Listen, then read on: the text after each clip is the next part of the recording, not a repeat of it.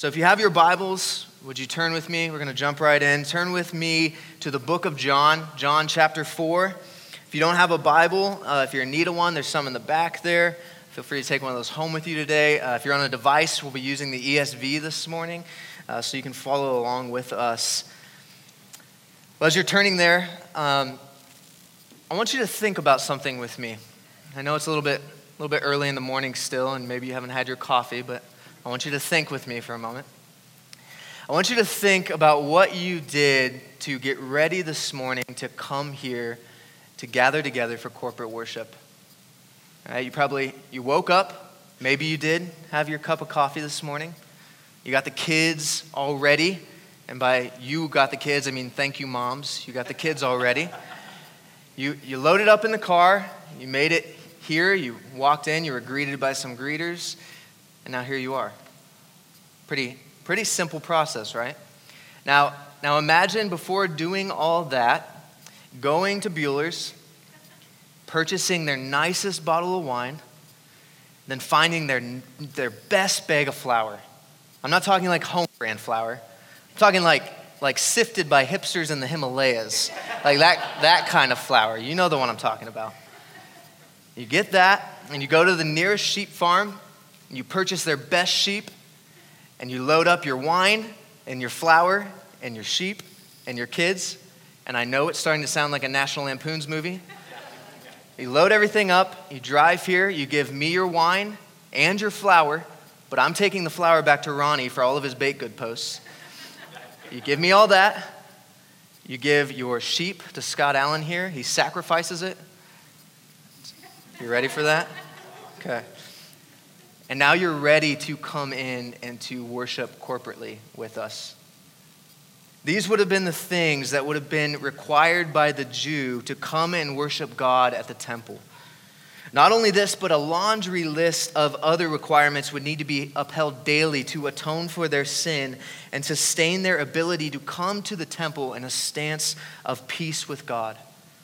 Festivals always observed, sacrificial rituals and daily sacrifices were all needed for them to worship the Father.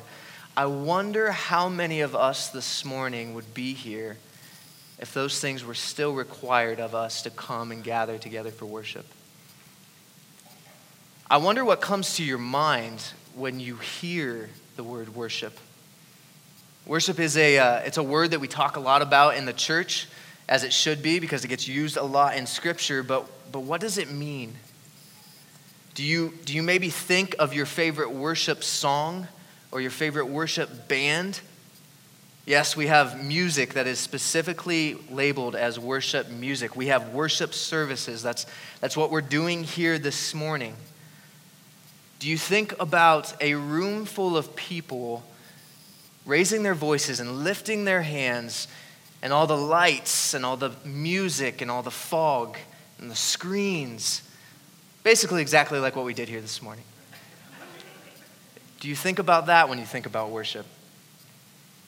Because if I'm being honest, that is usually where my mind goes to when I think about worship. I think about singing.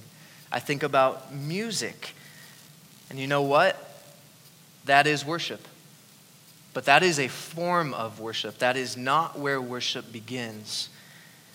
Today we'll look at a passage that actually has a lot to say about worship. And interestingly enough, not once is singing mentioned. Not once is an instrument played or lights or fog talked about. I wonder how many of us this morning, when we heard the word worship, thought about a person. Specifically, did you think about Christ, the holiness of God that we just sang about this morning, revealed to us in the glory and the personhood of Jesus, the sacrifice of all sacrifices, who atoned for our sin once and for all, not just to get us to heaven, but to purify a people for his own possession and worship. So what is worship? Dr. R. Kent Hughes says this. He says, worship is the day in, day out living for Christ, the knees and the heart perpetually bent in devotion and service. One of my favorite preachers, John Piper, says this. Worship is the term we use to cover all the acts of the heart and mind and body that intentionally express the infinite worth of God. So my hope for today is that this text helps to reform our thoughts so that when we hear worship, we think Jesus.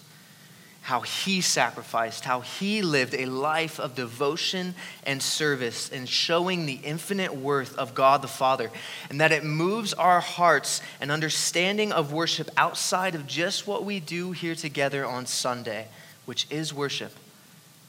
But I pray that it moves it outside of just this hour and a half or 2 hours that we spend together on a Sunday and into the everyday moments of our lives. And because of Christ, it can. So if you're not already there, would you join me in John 4, verses 1 through 30? Follow along as I read. It's a little bit of a longer one this morning. Now when Jesus learned that the Pharisees had heard that Jesus was making and baptizing more disciples than John, although Jesus himself did not baptize, but only his disciples, he left Judea and departed again for Galilee. And he had to pass through Samaria. So he came to a town of Samaria called Sychar, near the field that Jacob had given to his son Joseph. And Jacob's well was there, so Jesus, wearied as he was from his journey, was sitting beside the well. It was about the 6th hour. And a woman from Samaria came to draw water, and Jesus said to her, "Give me a drink." Verse 8. For his disciples had gone away into the city to buy food. The Samaritan woman said to him, "How is it that you, a Jew, ask for a drink from me, a Samaritan woman? For Jews have no dealings with Samaritans." Jesus answered her, "If you knew the gift of God and who it is that is saying to you, 'Give me a drink,' you would have asked him, and he would have given you living water." The woman said to him, "Sir, you have nothing to draw water with, and the well is deep. Where do you get that living water? Are you greater than our father Jacob? He gave us the well and drank from it himself, as did his sons and his livestock." Jesus said to her in verse 13, "Everyone who drinks of this water will be thirsty again, but whoever drinks of the water that I will give him will never be thirsty again. The water that I will give him will become in him a spring of water welling up to eternal life." The woman said to him, "Sir, give me this water so that I will not be thirsty or have to come here to draw water." Jesus said to her, "Go, call your husband and come here."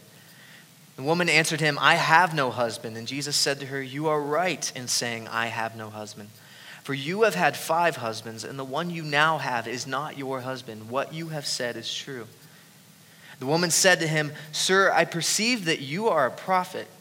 Our fathers worshipped on this mountain, but you say that in Jerusalem is the place where people ought to worship."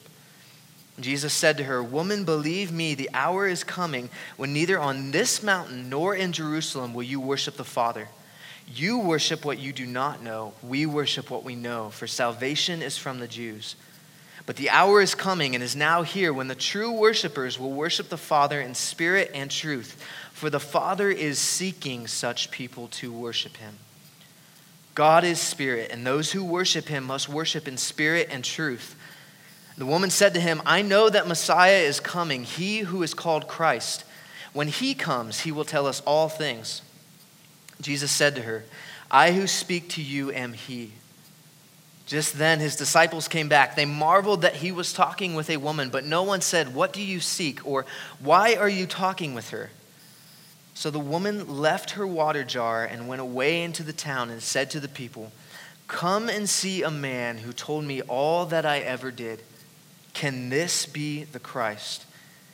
They went out of the town and they were coming to him.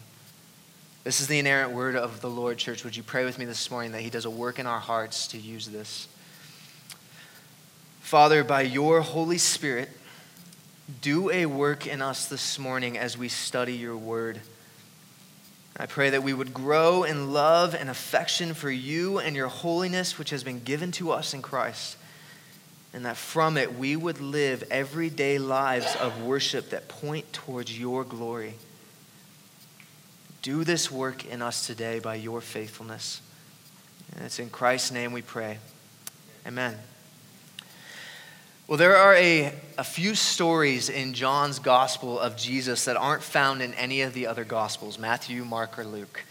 The one that we just read, Jesus and this woman of Samaria, and the one just a chapter before this, the story of Jesus and the religious Pharisee Nicodemus. Why did God want the Apostle John to pen these stories of Jesus? If I have to take a stab at it, I believe that because it shows us that Christ came to be the sacrificial offering, the bridge between the holiness of God and the sinfulness of man, for both the one who believed that they were already holy and for the one that knew that they weren't. It shows us that Jesus came to be the Spirit of God in both the hyper-religious Jew who needed to be reborn and the outcast of all outcasts who needed her thirst eternally quenched by the one true Spirit of God. These texts show us by who every person of God is brought into an eternity of worship, which is Christ alone. And if Christ is the one by whom all must come to God in worship, then we should be growing in our love and our understanding of who he is and what he has accomplished for us. So in John 4, I want to start out this morning by just observing the qualities of who Jesus is, so that we then have a grasp on our response to his greatness, which is worship. So if you're taking notes, if you're a note taker, these are the things that I want to observe in the beginning of this text. 3 things. Jesus sovereignly intentional, Jesus graciously human, and Jesus holistically greater. Jesus sovereignly intentional, Jesus graciously human, and Jesus holistically greater. Jesus sovereignly intentional. In verse 1, John says, "Now when Jesus learned that the Pharisees had heard that Jesus was making and baptizing more disciples than John, although Jesus himself did not baptize, but only his disciples, he left Judea and departed again for Galilee. And he had to pass through Samaria." We should always be asking questions of the text, like why did Jesus leave Judea and depart for Galilee? And I know that it says there that it was because he found out that the Pharisees knew that he was baptizing and making more disciples than John the Baptist, but what does that mean? We need to go deeper with that. If we just read that at face value, it would appear that Jesus actually fled out of fear. So is John saying that? Is he saying that Jesus fled out of fear, or that he doesn't want to offend anyone, so he's just going to move it on down the road? Basically, was Jesus taken off guard is the question that we should be asking here. What does John mean when he says that Jesus had to pass through Samaria? I mean, was Jesus physically confined to traveling this way? And if so, is it then just by chance that Jesus has this meeting with this Samaritan woman at the well? I don't think it is. I don't think that, because if we look back into chapter 3, we would see what John the Baptist says about Jesus. If you look there with me, chapter 3, verse 35, he says, "The Father," meaning God, "the Father loves the Son and has given all things into his hand." Meaning Jesus is not taken aback by anything.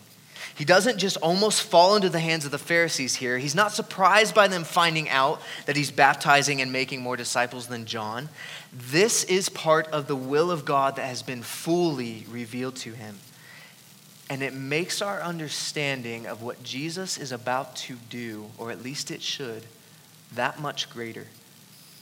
To know that he is not aimlessly running away from anybody. He is sovereignly and purposefully going to somebody. He is headed towards a divine appointment set forth by his Father. The word that's used here for had to pass is dei, D-E-I. And it means to be necessary. Necessary in the sense that it's actually a moral obligation in your gut that you cannot help but follow. How could it be necessary outside of God sovereignly willing it to be? Was this the only route to Galilee?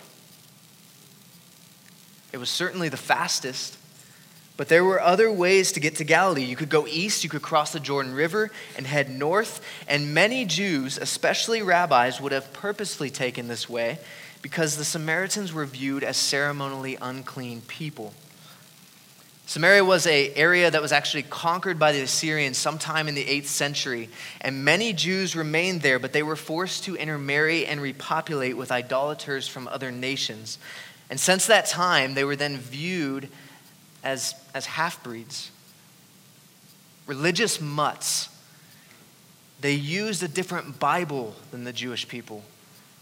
They worshiped God on a different temple than the Jewish people. And there was a massive amount of rivalry and just downright hatred for these people. It should strike us then that Jesus purposefully heads for Galilee via this route. And he not only passes through Samaria, but about halfway into his trip, he stops there. And this is where we see Jesus' gracious humanity. Jesus, graciously human. In verse 5, chapter 4, he comes to the town of Samaria called Sychar. And Jacob's well was there, and wearied as he was from his journey, he stops to rest. It was about the 6th hour. Now this would be around noon, so midday, and most of the women of the town would have either come early in the morning or in the evening in groups when it was cooler. All right, nobody comes to the well midday. This is well known, except for those who are considered outcasts even among their own people. Jesus comes to the well, and he has no bucket. He has no rope. He has nothing to draw water with. Did he make a mistake? Was he unprepared? No. He doesn't need one. In his sovereignty, he knows what is about to take place. Verse 7, a woman from Samaria came to draw water, and Jesus says to her, "Give me a drink." We need to understand what's going on here. This woman would have been so taken off guard by not only a Jew asking her for a drink, but a Jewish man. No way. This would not have happened. I mean, she is coming to the well to get water to avoid her own people who see her as an outcast. That's why she's coming to carry heavy jugs of water at the hottest part of the day. She thinks, I'm good. I'm safe. Nobody will be there. Not only is someone there, but someone who she believes sees her as even more unclean, even more of an outcast than her own people do. And he asks her for a drink. Jesus meets her on the commonality of her humanity, of his weariness. And he's not only talking to her, he asks her for water so that his physical thirst may be quenched. The Savior of all humanity graciously meets this unrighteous woman where she is at. And not only is he willing to just be around her, but to take on her uncleanliness by putting something into his body of which she has touched. This is insane. This would have been so crazy to this woman. She was probably thinking, this guy is off of his rocker. But he's not crazy. It's Jesus coming to her and relating to her as a human being, showing her the same compassion and the same love that he has shown us by revealing himself to her. He asks her for a drink. And in her response, you feel the racial tension of the day. She says, "How is it that you, a Jew, ask me, a woman of Samaria, for a drink?" In verse 10, Jesus answered her, "If you knew the gift of God and who it is that is saying to you, 'Give me a drink,' you would have asked him, and he would have given you living water." If you knew the gift of God. Jesus is saying to her, if you knew who was asking you for a drink, you wouldn't be surprised. You wouldn't be thinking that I was insane. You wouldn't be thinking at all about what I could give to you, about what you could give to me, but what I could give to you.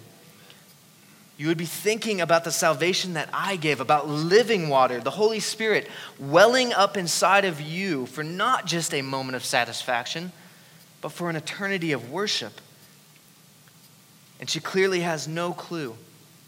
So in verse 11, she says, "Sir, you have nothing to draw water with, and the well is deep. Where do you get that living water? Are you greater than our father Jacob? He gave us the well and drank from it himself, as did his sons and his livestock." I can imagine that in true human form, her tone is just a little condescending here. She's basically playing the "my father is better than your father" card, and you can't really play that game with the Son of God. But again, she does not yet know that she is talking to the Son of God. And so do you see what she's doing here? She's questioning Jesus' goodness. "How good are you, sir? I mean, you think you have something better to offer me? Show me. I mean, you aren't even prepared to come and gather water here, and you think that you have water to give me that's better than this water?" Yes, he does. And Jesus shows her that he is holistically greater. Jesus, holistically greater. He shows her that he is greater than Jacob or any fathers before him. But notice how he does it. The compassion and the gentleness that our Savior shows her. He doesn't track attack her. He doesn't say, "Listen up, you fool, I am better, and you better recognize." No. He offers her something that actually is better. She doesn't know it yet, but he's offering the same thing that he has given to all believers, all of us, himself. Jesus said to her in verse 13, "Everyone who drinks of this water will be thirsty again. But whoever drinks of the water that I will give him will never be thirsty again. The water that I will give him will become in him a spring of water welling up to eternal life." And the woman said to him, "Sir, give me this water so that I will not be thirsty or have to come here to draw water." She wants the better water. She wants what Jesus has to offer, but she doesn't want him. What an example of the condition of humanity, of us. Jesus offers himself, and like we so often do in our sinfulness, our desire misses the blesser for his blessings. She doesn't want Jesus yet, but Jesus wants her. So in verse 16, he says, "Go, call your husband and come here." Jesus knows. He knows her story. He knows that she is not going to answer this question fully. But what he's doing in his kindness is revealing her sin to her. In 17, the woman answered him, "I have no husband." Jesus said to her, "You are right in saying, 'I have no husband,' for you have had 5 husbands, and the one you now have is not your husband. What you have said is true." We see in Mark 1 at the beginning of Jesus' ministry, Jesus says, "The kingdom of God is at hand. Repent and believe in the gospel." And as Jesus goes about his ministry, everything he does is targeted to this end. This is what is happening here. He's calling this woman of Samaria, who has been labeled as an adulterous outcast, to repent and believe, so that instead of living her own sinful desire, or to put it another way, her self-worship, she can instead worship and glorify God through Christ. This is the same thing that Jesus calls each of us out of and into. I don't think that this story is just about us acting more like Christ by being better evangelists, going after the outcasts in our lives, visiting the wells that we normally wouldn't. Those are good things. Don't hear me saying that those are bad things. Those are good things, and I think that they're even in here. I just don't think that they're the major thrust of this text, because we are not Jesus in this story. We're the woman. And I think this story shows us the condition of our sinful hearts and how we don't seek God, but rather he seeks us through Christ. Jesus presents himself to us and he says, "Come, come. The Father is seeking people to worship him. Come worship the Father in spirit and truth. Repent and believe in me." Jesus says in verse 23, we see that he says, the Father is looking for worshipers to worship him in spirit and in truth. And what he means is that we worship God, through him, through the Holy Spirit that is given to each believer who has been bought by the blood of Christ. And the next verse, he says, God is spirit. And in John 14, Jesus tells his disciples, I am the way and the truth and the life. No one comes to the Father except through me. If you had known me, you would have known my Father also. From now on, you do know him and you have seen him. Jesus is saying, nobody knows God the Father except through God the Son, and therefore nobody worships God except through me. Jesus calls us to worship, the same way that he is calling this woman to worship. Here are 3 ways that Jesus calls us to worship in this text. 3 things that are essential in our daily, moment-by-moment worship to God, that without, we will not live lives with our knees and hearts perpetually bent in devotion.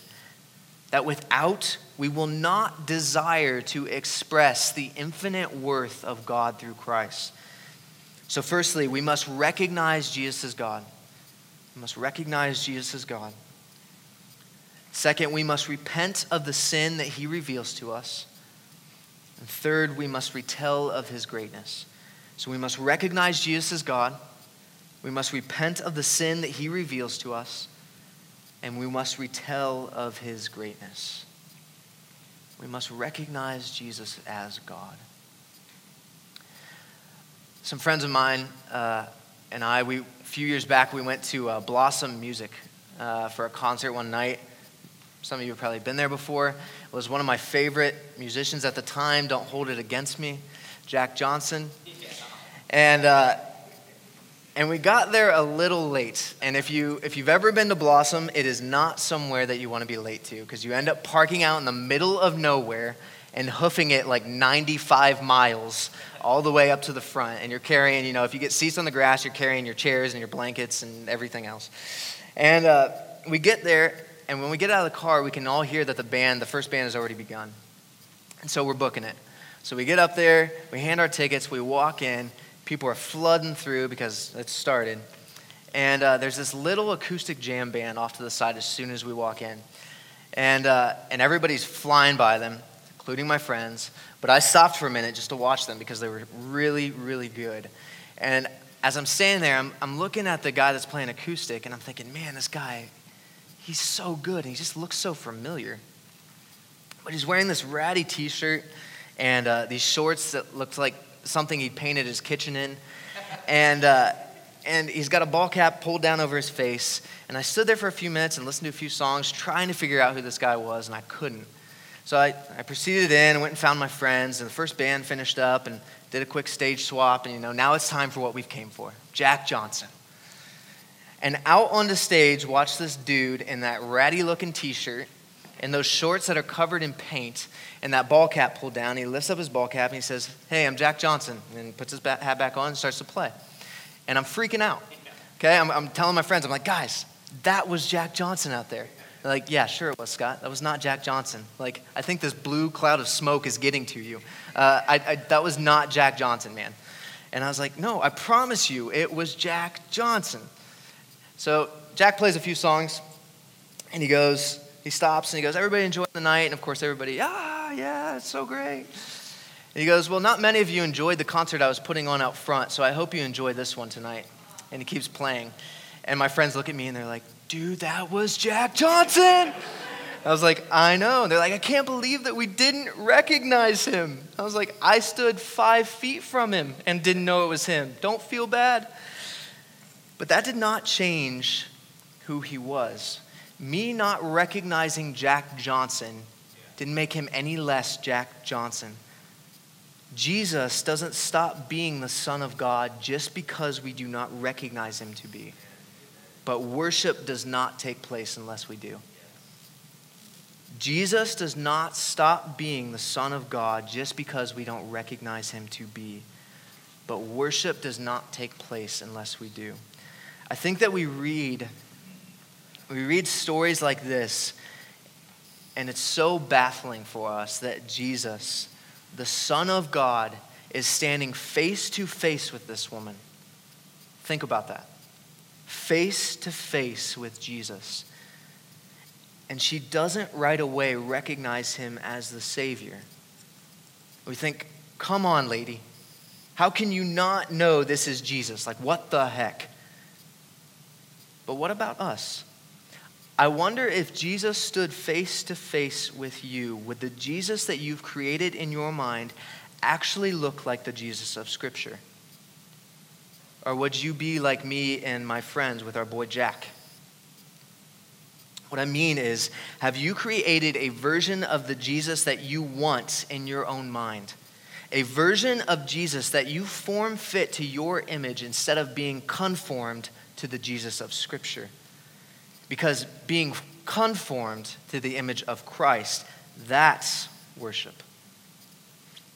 And so it doesn't matter if we lift our voices to God every Sunday, if we say the right things, if we sing the right words, if we are not being conformed more into the image of Christ. That's why in a sermon about worship, I'm not talking about singing, because singing does not magically equal worship. Singing songs, even directed to God, is not worship if you have a heart that hasn't been renewed by God. Isaiah prophesied of such a people. Isaiah 29:13, he said, "The Lord said, these people honor me with their lips, but their hearts are far from me." Many of us know that scripture. It's the part that comes after that we should shudder at. He says, "They worship me in vain." I don't want my worship to be in vain. I don't want our worship to be in vain, church. And so I think the question that this woman at the well asks is an appropriate question for us to ask in our everyday walk with the Lord. Can this be the Christ? Is this ideology of Jesus that I have in my mind the actual Jesus of Scripture?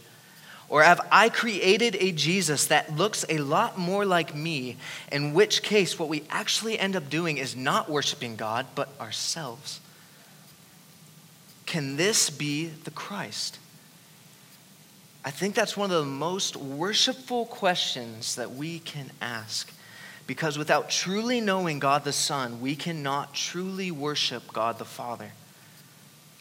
Secondly, we must repent of the sin that he reveals to us. We must have an ongoing battle against the sin that God reveals to us and saves us from. I know that talking about sin might seem a little bit odd when we think about worship, but without an understanding of the severity of our own sinfulness, we won't have a very deep understanding of how infinitely great Jesus is. And we probably won't have much of a desire to repent of it or knowledge about its importance in our worship to God.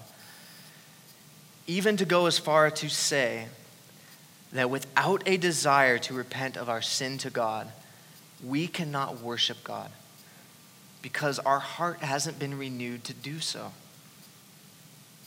I hope you've noticed this, that every week we take time in our service to do this, to confess and to repent of our sin. And just so you know, we do this to lead you in knowing how to repent of your sin anywhere and everywhere. It's not some magic formula that you can only do in these 2-minute sections of every Sunday. It's for every day. It's a model for us to be using in everyday moments of our life. It's a model of worship. Repentance is returning to God.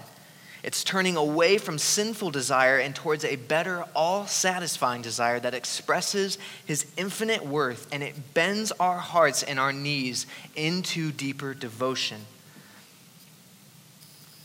A life without repentance is not a life without worship, but it's not worship of God, but of self.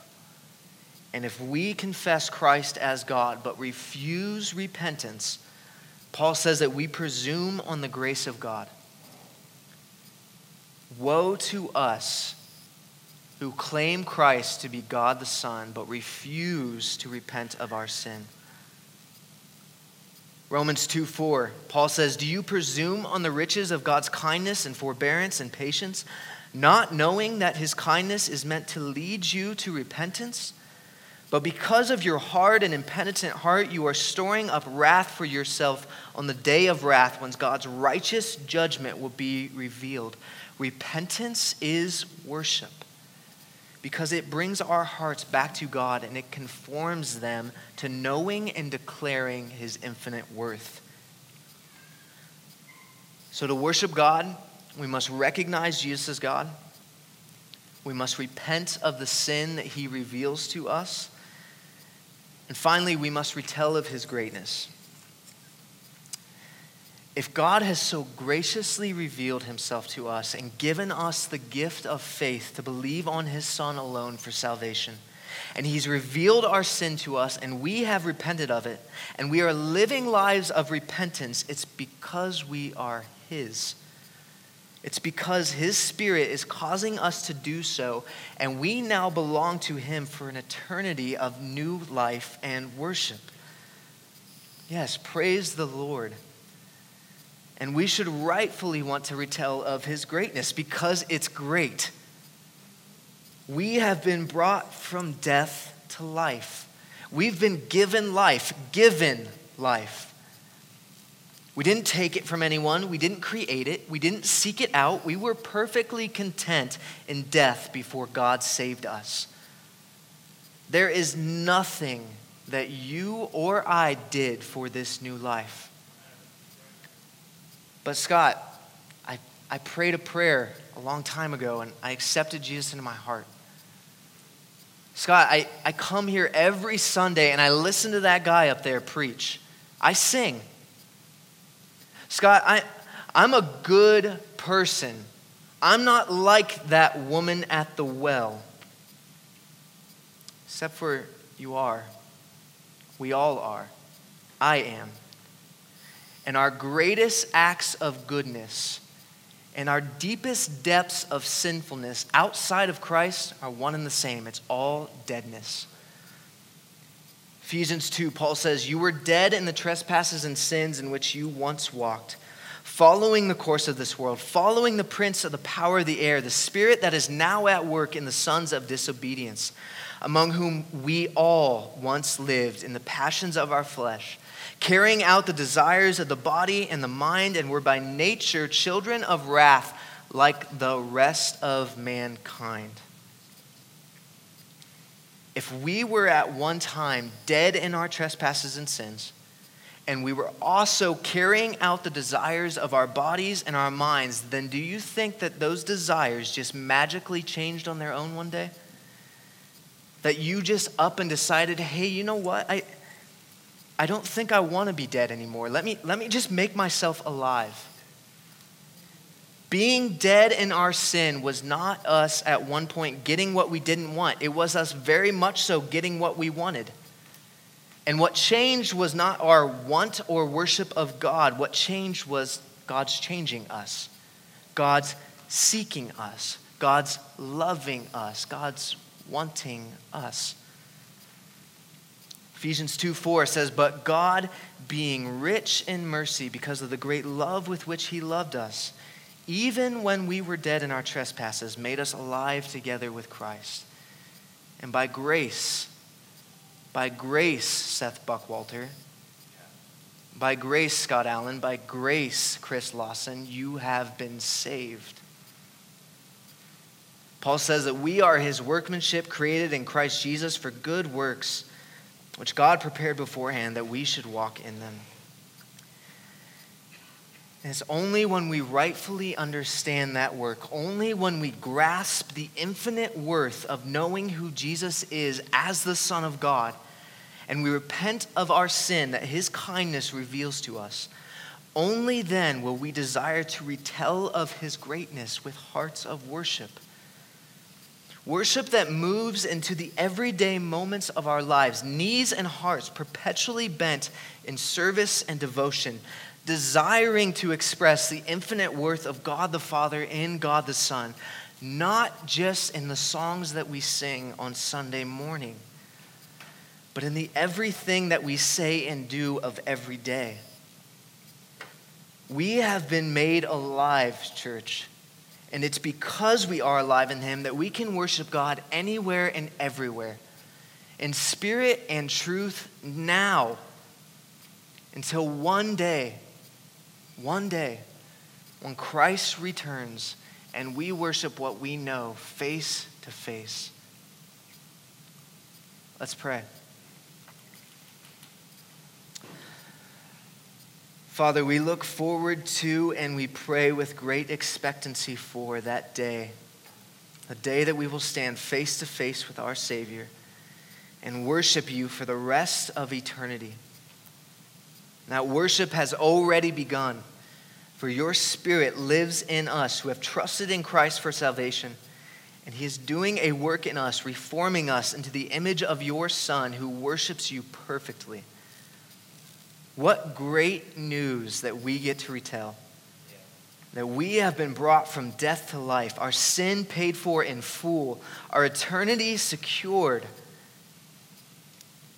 I pray that as we go out from here, our minds would be more aware of the opportunities we have to worship you in our day-to-day lives.